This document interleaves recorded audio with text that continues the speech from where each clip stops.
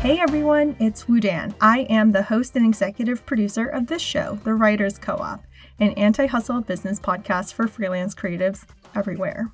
We are just a few weeks out from the release of Season 8, but before that happens, I thought I'd share an episode of Freelance Cake run by my friend and colleague Austin L. Church. If you don't know of Austin, well, follow him on LinkedIn because none of us are hanging out on Twitter or X anymore, and give his podcast a follow on wherever you plug into your shows. Freelance Cake is everything Austin L. Church does to help other freelance creatives. Austin himself is a CMO and a business coach, and in his words, Freelance Cake is smart, practical, how-to content, courses, and business coaching for freelancers and consultants who want to make more working less, and from people who have actually done it. So it's very much so in line with the philosophy that I preach on here, the Writers Co-op. Austin is one of the folks who not only talks the talk but walks the walk in the industry of giving freelance advice. What he's got to share on Freelance Cake is so practical and actionable, so I really admire the work he's doing, and I was pretty excited to be on his show when he asked me to be a guest. On this episode, Austin and I dive into negotiation, one of my favorite topics to talk about, and how to cultivate this mindset of always be negotiating when it might not feel natural at first. This episode first aired on Freelance Cake a few weeks back. Austin was really nice to let me cross-publish this on the Writers Co-op as well. So if you've been tuning into the show, y'all probably are very familiar with my ethos of negotiating, which is I'm always doing it. Actually, I know that some of you like to use the acronym WWWD, what would Wudan do, when it's your turn at the negotiating bat. So I hope you give this episode a listen, and as always, let me know what you think. Here is our conversation. Okay, Wudan, we made it here. How are you today? We did it. I'm good. How about yourself? I'm doing really well. I've been looking forward to this conversation ever since I heard you speak last time about negotiation. I thought she has such a fresh and helpful and relatable perspective. I really want to have a follow-up conversation with her. So thank you for your willingness. And maybe to kick things off, would you just tell me and anyone who doesn't know you what your career has looked like and the type of work you find energizing right now? That's a great question. I mean, thank you for having me. I'm excited to continue the conversation on negotiation. So I have been working for myself for the last decade. And before that, I was a trained scientist, and I quit a PhD program in cancer biology in 2023 to pursue journalism at the time. Journalism was like my first love, if you will, in terms of how I was going to escape from a doctoral program. And so my start, so I trained up as a magazine journalist in fact checking in publications like Discover Magazine and Nautilus and many other places that I ended up freelancing for. I moved overseas for a stint because I thought I wanted to be an international correspondent.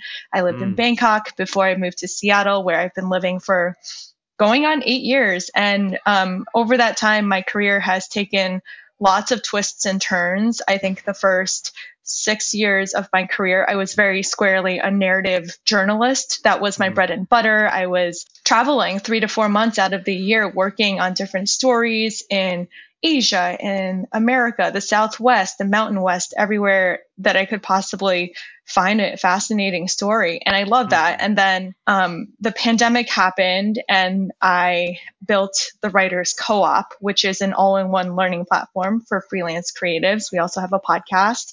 And since then, I've really thought of myself as just like an all-around business person. My personal branding these days is that I'm a narrative writer, and I help companies craft narratives. I help institutions tell stories.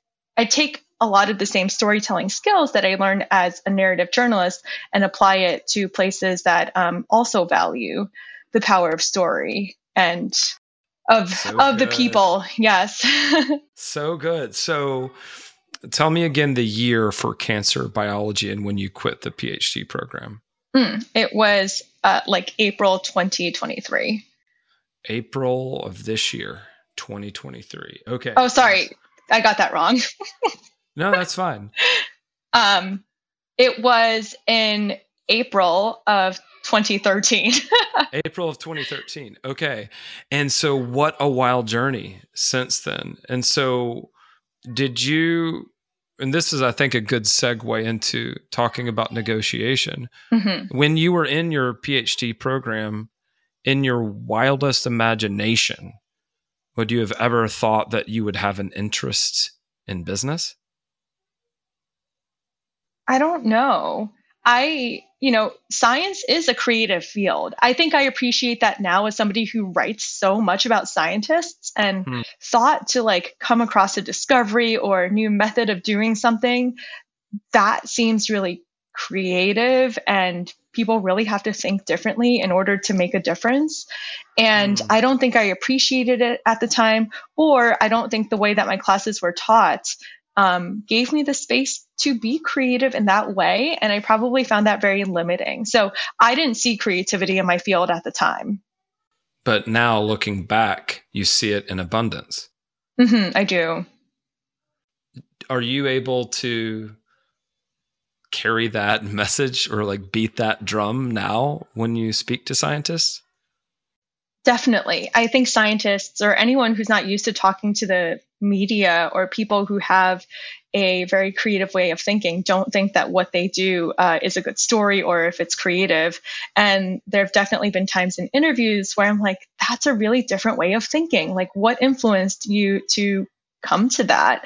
Sometimes I need to reflect what I'm hearing back to other people to have them see that they are inherently creative. I mean, I think all humans are inherently creative. Mm-hmm. We might not be creative professionally, but in other realms of our life as well. I could not agree more. I don't think we have a choice in the matter. I think to be human is to be creative. I think, look at all the problems we solve on a day-to-day basis. And does that not involve creativity? But so you find yourself part scientist, part storyteller, part business person. And then what sparked this conversation is part negotiator. So you told me, or at least I was sitting there when you said that negotiation did not come easily to you at first. Would you be willing to just unpack some of your history with negotiation? This question is like asking me to talk about my childhood trauma, but New direction. No. I'm happy to answer this. So I was born in China. I immigrated to the U.S. when I was 2.5 with my parents. So my parents were immigrants. Their cultural understanding is quite conservative, and I was a first generation Chinese American kid living in America and just being like, what is this world, and what is Disney, and what is the playground, and how far can I ride my bike before I scrape my knees? And I would say, I was very much in this explorative mindset, and so much of what my parents tried to tell me was no. And instead of being like, okay, I see you're telling me no, so I'm going to listen to you, I was always like, but how can I still do the thing without them finding out? So like riding my bike without scraping my knees, right? And so I think I was always naturally looking for a way around things in a creative way and definitely a rebellious way as a kid, but I didn't feel psychologically safe to negotiate because there was no negotiation with my parents. They believed they were right, and I wanted things my way as a child, and I would not get them.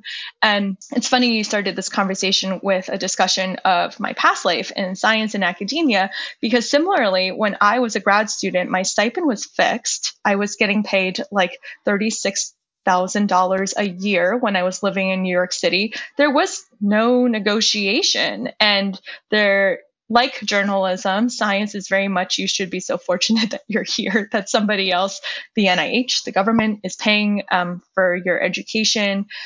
So there was very little room for negotiation. And when you kind of see that there's no room for something, it makes you very hesitant to break the mold. That's right. Because there's a social cost that comes with being the person who speaks up or sticks out, especially if the paradigm is just be quiet and be grateful for what you have. Exactly. Were there specific moments, especially once you'd made it to adulthood, were there specific moments that helped you break out of the mold, so to speak?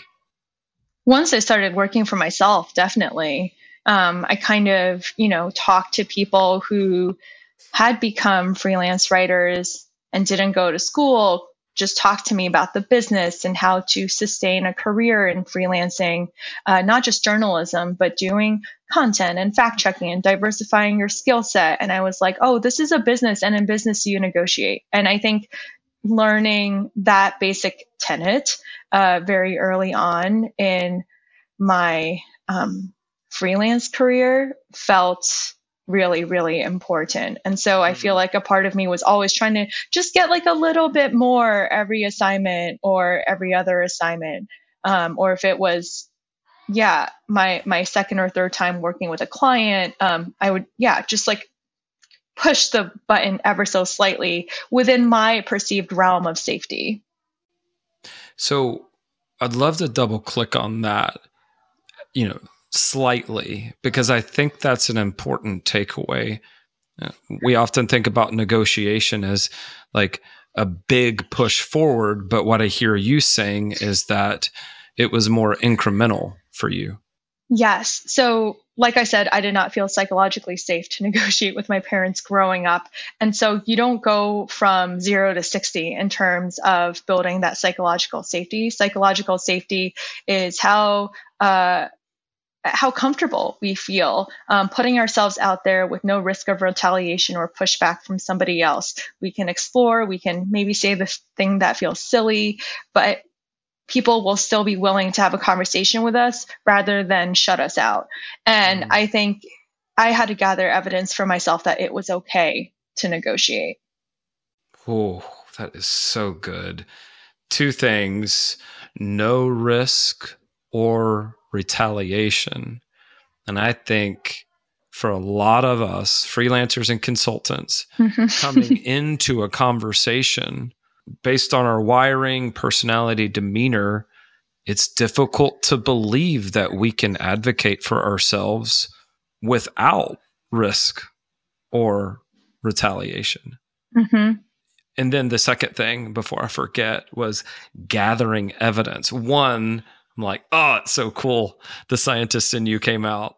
But more importantly, that's a big part of confidence, I think. Could you say more about what you mean by gathering evidence and how that shaped how you showed up in a conversation about money or, certain points in a contract? Sure. So I think what we believe ourselves to be capable of needs to be based on precedent, our precedent, not just somebody else's, right? And I think that's why I think that incremental evidence gathering, very empirical approach can be so transformative. So say, I started my freelance career probably making $300 for a 1,000 word article, and now I can make $2,000 for that scope of work. And so if I were starting out a decade ago, I would just think that what is that? Getting 6 times my rate? Yeah. It would seem insane, right? You're like, no way. There's just no way. Yeah, but I didn't go from 300 to 2,000. I went from 300 to 450 to 600 to 1,000 to 1,500. Like, there are so many steps. And I think as business owners, and I notice this a lot when I coach other people, sometimes people have built that progression for themselves, but they don't take stock of it. And I think, so like, when people work with me, especially in building confidence and coaching and negotiating, I tell them to like log their wins. Like, it sounds so rudimentary. I'm sending them, basically on like a journal assignment that they could have done in the 6th grade, but just keeping a written list next to your desk of all the things that you quote unquote won at, like in a given work week, in a month, in a quarter, that all adds up, and it acts like a mirror and reflects back to me or you or anyone else what it is that you're capable of and what clients are letting you do. That's how you build evidence for yourself. I don't think that sounds rudimentary at all. I think it sounds incredible. I think why wouldn't all of us surround ourselves with a cloud of witnesses? Yes. The witnesses being past precedent.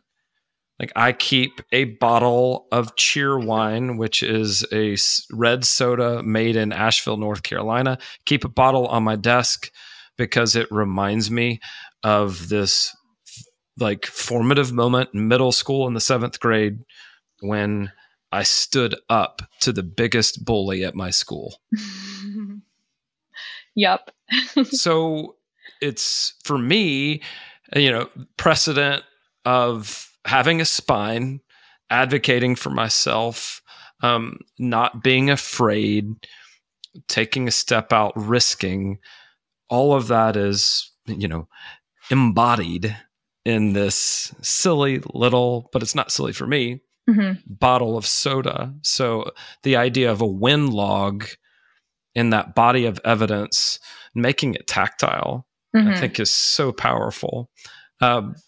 These days, now that I don't want to get to that question just yet. I was going to say, how do you think about negotiation these days? But take us back a little bit, and would you tell us about some moments or experiences you had that represented, like, oh, here's a bit of precedent, here's a bit of evidence, here's an increment. Would you just give a few examples of that? Yeah. So it was about a year and a half, I believe, into freelancing. And I found out I got an internship at Nature Medicine, which would really give me the time and space to dig into writing long form science features, which is what at the time what I wanted to do. And before I learned that I got that position, I was tutoring full time for a test prep company in New York City, making, I don't know, $58,000, I think, enough to live on for sure with roommates, and freelancing in the mornings. And with that internship, I would have basically had to switch to full time writing. Of course, that internship did not pay well at the time. I think they were going to offer me like $10 an hour. And I just sit there at my desk being like, okay, this is obviously the right opportunity for me. And I make so much more as a test prep tutor.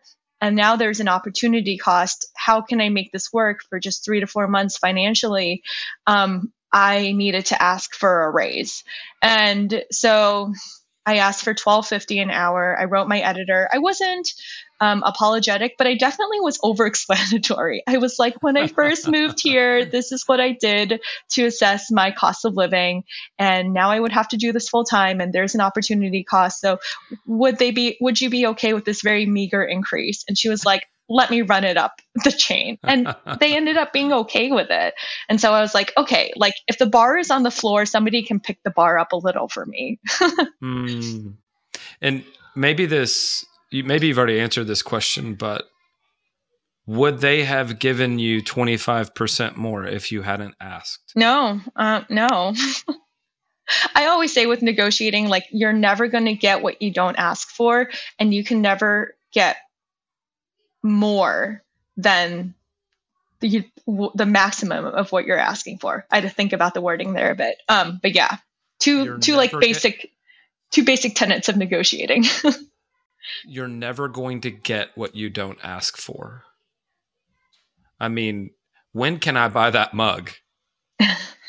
Right? I feel like we all need that, like in our offices and studios. That is such a good story. And it goes back to your earlier point where you didn't ask for $25 an hour. You didn't ask for 250% more. You asked for 25% more. And you got a yes. What did that do to you? Like, how did that make you feel? What happened after that? I mean, I think that was like the first time I really negotiated for anything. Even the freelance work I had taken up to that point, somebody would give me $25 or $30 an hour for a job. And then the next job that I got from somebody new, would ask for 35. But I think for something that was, a lot more consistent, I would show up to an office 4 days of the week, basically. That felt really big. It wasn't just really a one-off, if that makes any sense, because there was more consistency to the work that I'd be producing for them. So this is another thread I want to tease out. And I think there's a tightrope to be walked here. You mentioned maybe you overshared in terms of making a case for $12.50 rather than $10 an hour. Yeah, I think it can sometimes help to share our rationale and use logic when we're negotiating. What advice would you give when it comes to walking that tightrope? Yeah, I think sometimes. So, like, the reason that some journalism internships are unpaid, or the reason that many are very lowly paid, is because people 30 to 40 years ago thought that inflation, to the extent that it's happened, would never happen, probably. And the people who are in charge are likely making astronomically more than the interns, and they are so far removed from the reality. And I think sometimes, yes, like, I don't regret the way that I handled that conversation. Do I cringe a little when I look back on it? Absolutely. And at the same time, I think, like, sometimes you just have to level with the people at the top and be like, look, the reality of when this rate was set, who knows when it was set, does not jive with the economic reality of living in New York City in 2015 at that point. Right. So you needed them to understand the situation they were putting interns in. Correct. Yeah. And I think in probably many different other industries that small business owners operate in, there is kind of this price of admission. And that's why nepotism is so big in journalism. But just people with privilege and the ability to work for so little helps those people get in the door. Whereas I didn't have a backup plan. I didn't have my parents willing to bail me out. There were so many types of financial privilege I didn't have. The only privilege I had was that I did not have loans. And so, I could kind of make it work. So I think, yeah, to an extent, it can be really exclusionary, and some people at the top just don't see that. I think it's a separate conversation about self-advocacy, right? Because I think we're all coming from a different place, and it's really easy for you or for me to give advice about how to negotiate.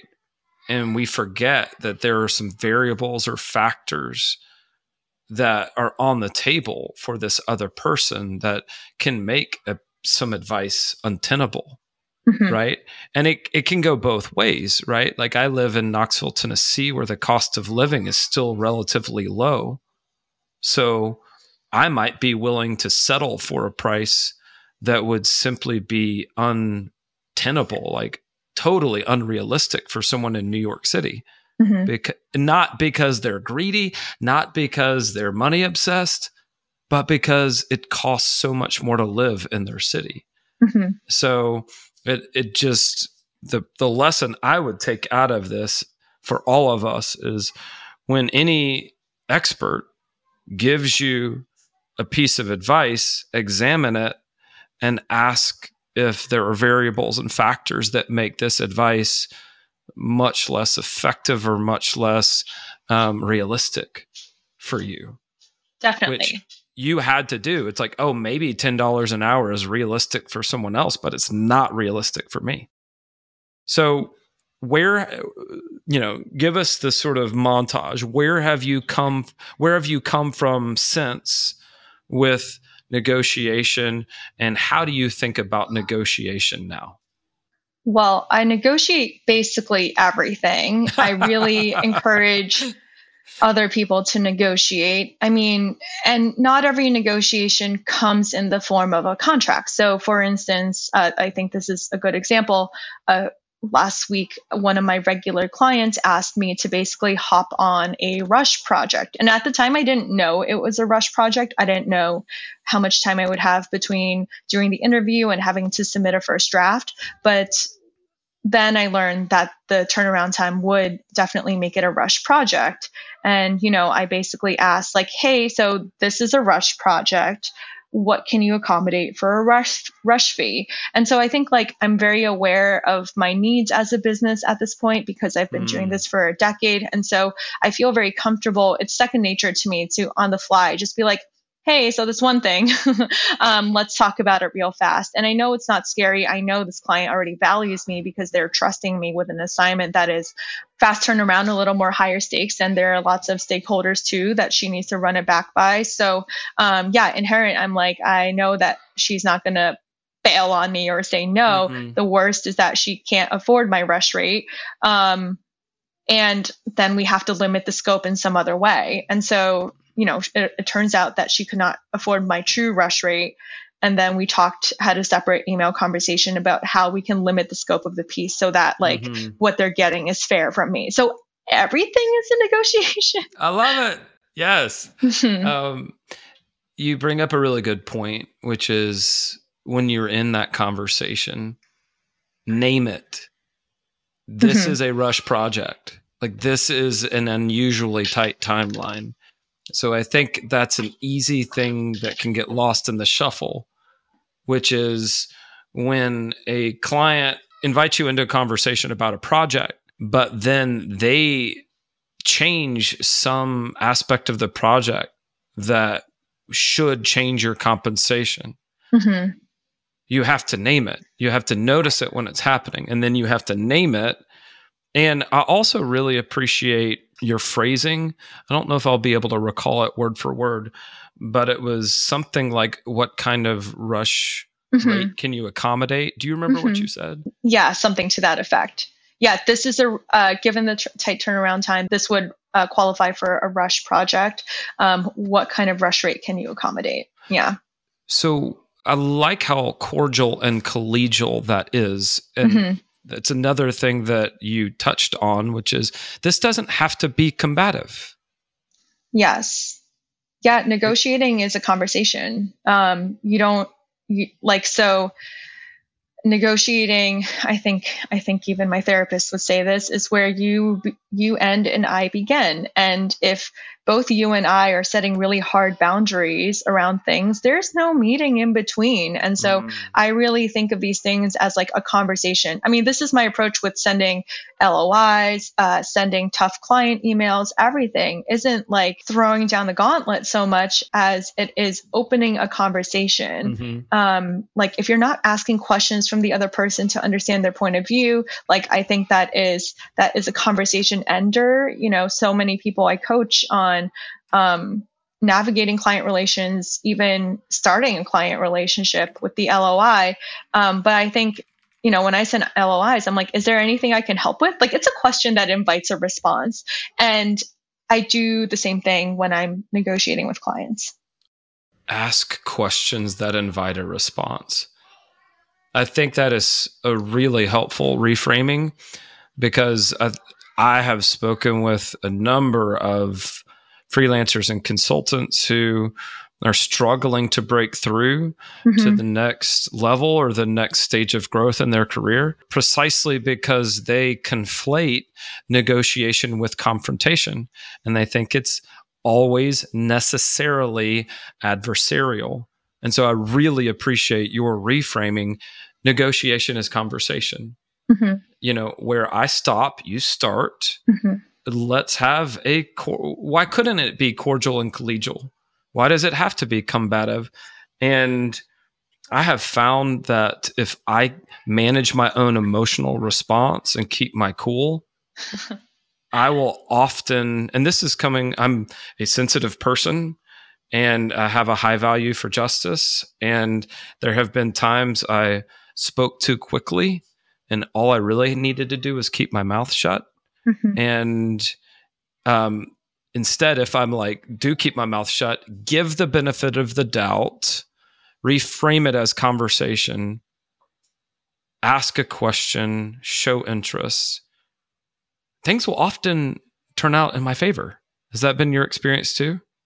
Yeah. I posted about this on my Instagram the other week about asking a client for a raise, which I've never done before. Usually I'm like, starting next calendar year, this will be my new rate. Like if this is okay, I'm going to start invoicing. I'm going to put this on my invoices. And I haven't had any issues, but I think this year has been a very strange economic year. And I frankly don't know what's going on with my clients and their budgets and whether or not they can, give a raise or not. But I think in this like conversational way that I'm talking about all these other interactions, I basically asked questions and was like, how amenable are you guys? Like, what does budgeting look like? I'm happy to hop on the call. Like, just getting really curious about my clients' needs. I feel like we need like the Wudan cheat sheet for negotiation, where it's just like bullet points of the words and phrases that you use. Because I think the big hang up for a lot of us is, what do I say? So aside from what you've already shared, can you think of any other specific words, phrases, logic, ideas that have really helped you in these situations? Yeah, it's a great question. I mean, so sometimes people want scripts because it's like the fake it till you make it thing. If you know the right thing to say, then maybe over time it's less of emotional labor to say the thing because you can just copy and paste. At the same time, it's a lot easier to say things by email that are organic to us. This is something I'm working a lot with my therapist on, is basically like, how do I say or approach an interaction that feels genuine to me? And what feels genuine to me may not feel genuine to everyone else. And so as an example, I worked with a coaching client a few years ago who wanted to basically be a more regular contributor with a client that they've worked with many other times in the past, and also to get paid more. And I didn't tell her what to say. She basically expressed that saying anything she sent me the email that she drafted, and she was like, this feels really unnatural. And I was like, okay, pretend this email doesn't exist. Record a voice memo of yourself being in conversation or starting this conversation. Transcribe it, copy, paste, edit, send. Because it does become stilted when we open up that new email draft. And if we were seeing that person face to face, we wouldn't necessarily use the same packaging, right? Totally. I mean, I think so many people conflate coaching with like consulting or mentoring or something. But as a coach, I want people to learn how to think for themselves. Like, they can't just copy and paste my career or copy and paste my email and have it work out necessarily. They need to figure out a system that is authentic for them. They need to learn systems, ways of working, et cetera. And my job is to help them find those methods by asking questions like the one I shared. I think his name is Jim Dethmer, but I heard him on the Knowledge Project podcast, and he talked about the line. And when you're below the line, you're closed to another person's point of view. And when you're above the line, you're open. And that's been a helpful little question to ask, or almost like a rubric. When I receive a hard email, or I'm expecting to send an email, and I've built this story around the email in my mind, and even as I'm writing it, I'm probably infusing it with emotion and don't realize it. I may be below the line. And the reason I brought that up is like one really simple trick for me, especially when I'm responding to an email, is saying, I need to put more thought into this before I respond. I will email again tomorrow.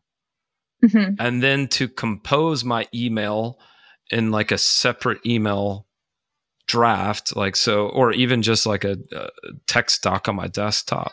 But that helps me find myself. It helps me be above the line. It helps me not put emotion into it, because a lot of the time when I email the next day, it's fine. Like, it's all fine. And that story that I told myself in my head wasn't true. So I love that advice that you gave, just about finding the things that work for you. And also, I love what you said about coaching, where a coach's job is to empower and not to become a crutch. Okay. So closing down this conversation, I'm going to call it a vitamin.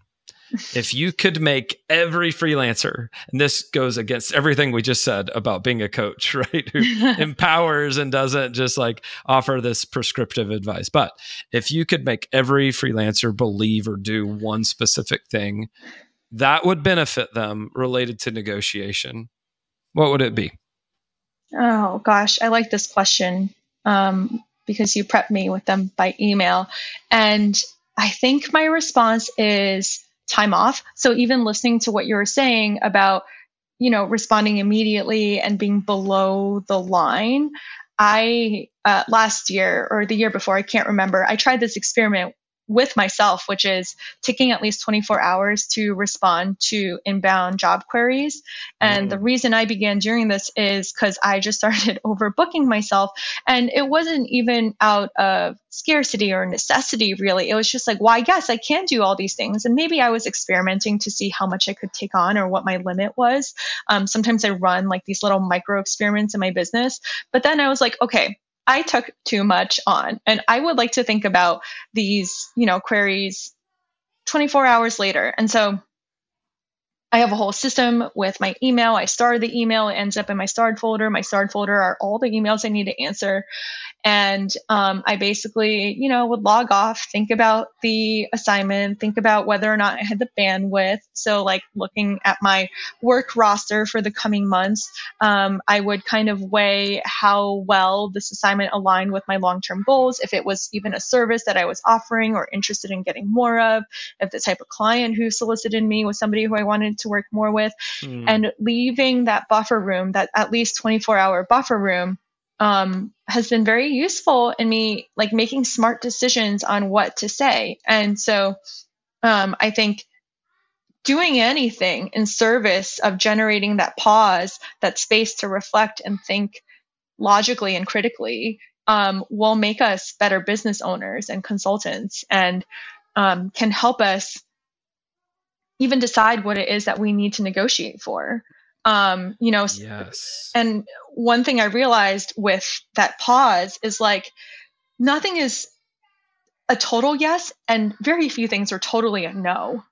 Like I would do some things on a longer deadline. Yeah, sure. I would be like, yes, and I would also need the client to pay for like this transcription because you're asking me to interview somebody overseas with a very heavy accent, and I do not have the language capacities to clean up that transcript. Like I would like to outsource that. Can you do this? It was very yes and like no and. It wasn't like hard. And I found that fascinating, and I could have only gotten that with stepping away from my desk. And I think I don't work Fridays. I usually log off at 3 p.m. on my work days. And so I think all of that is in service of me making better decisions in my business. So much good stuff there.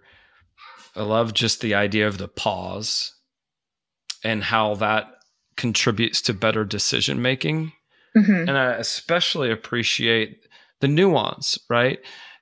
All this would be easy if it was, like what Derek Sivers talks about, like, if it's not a hell yes, then it's a no. I'm like, there's a lot more shading than that.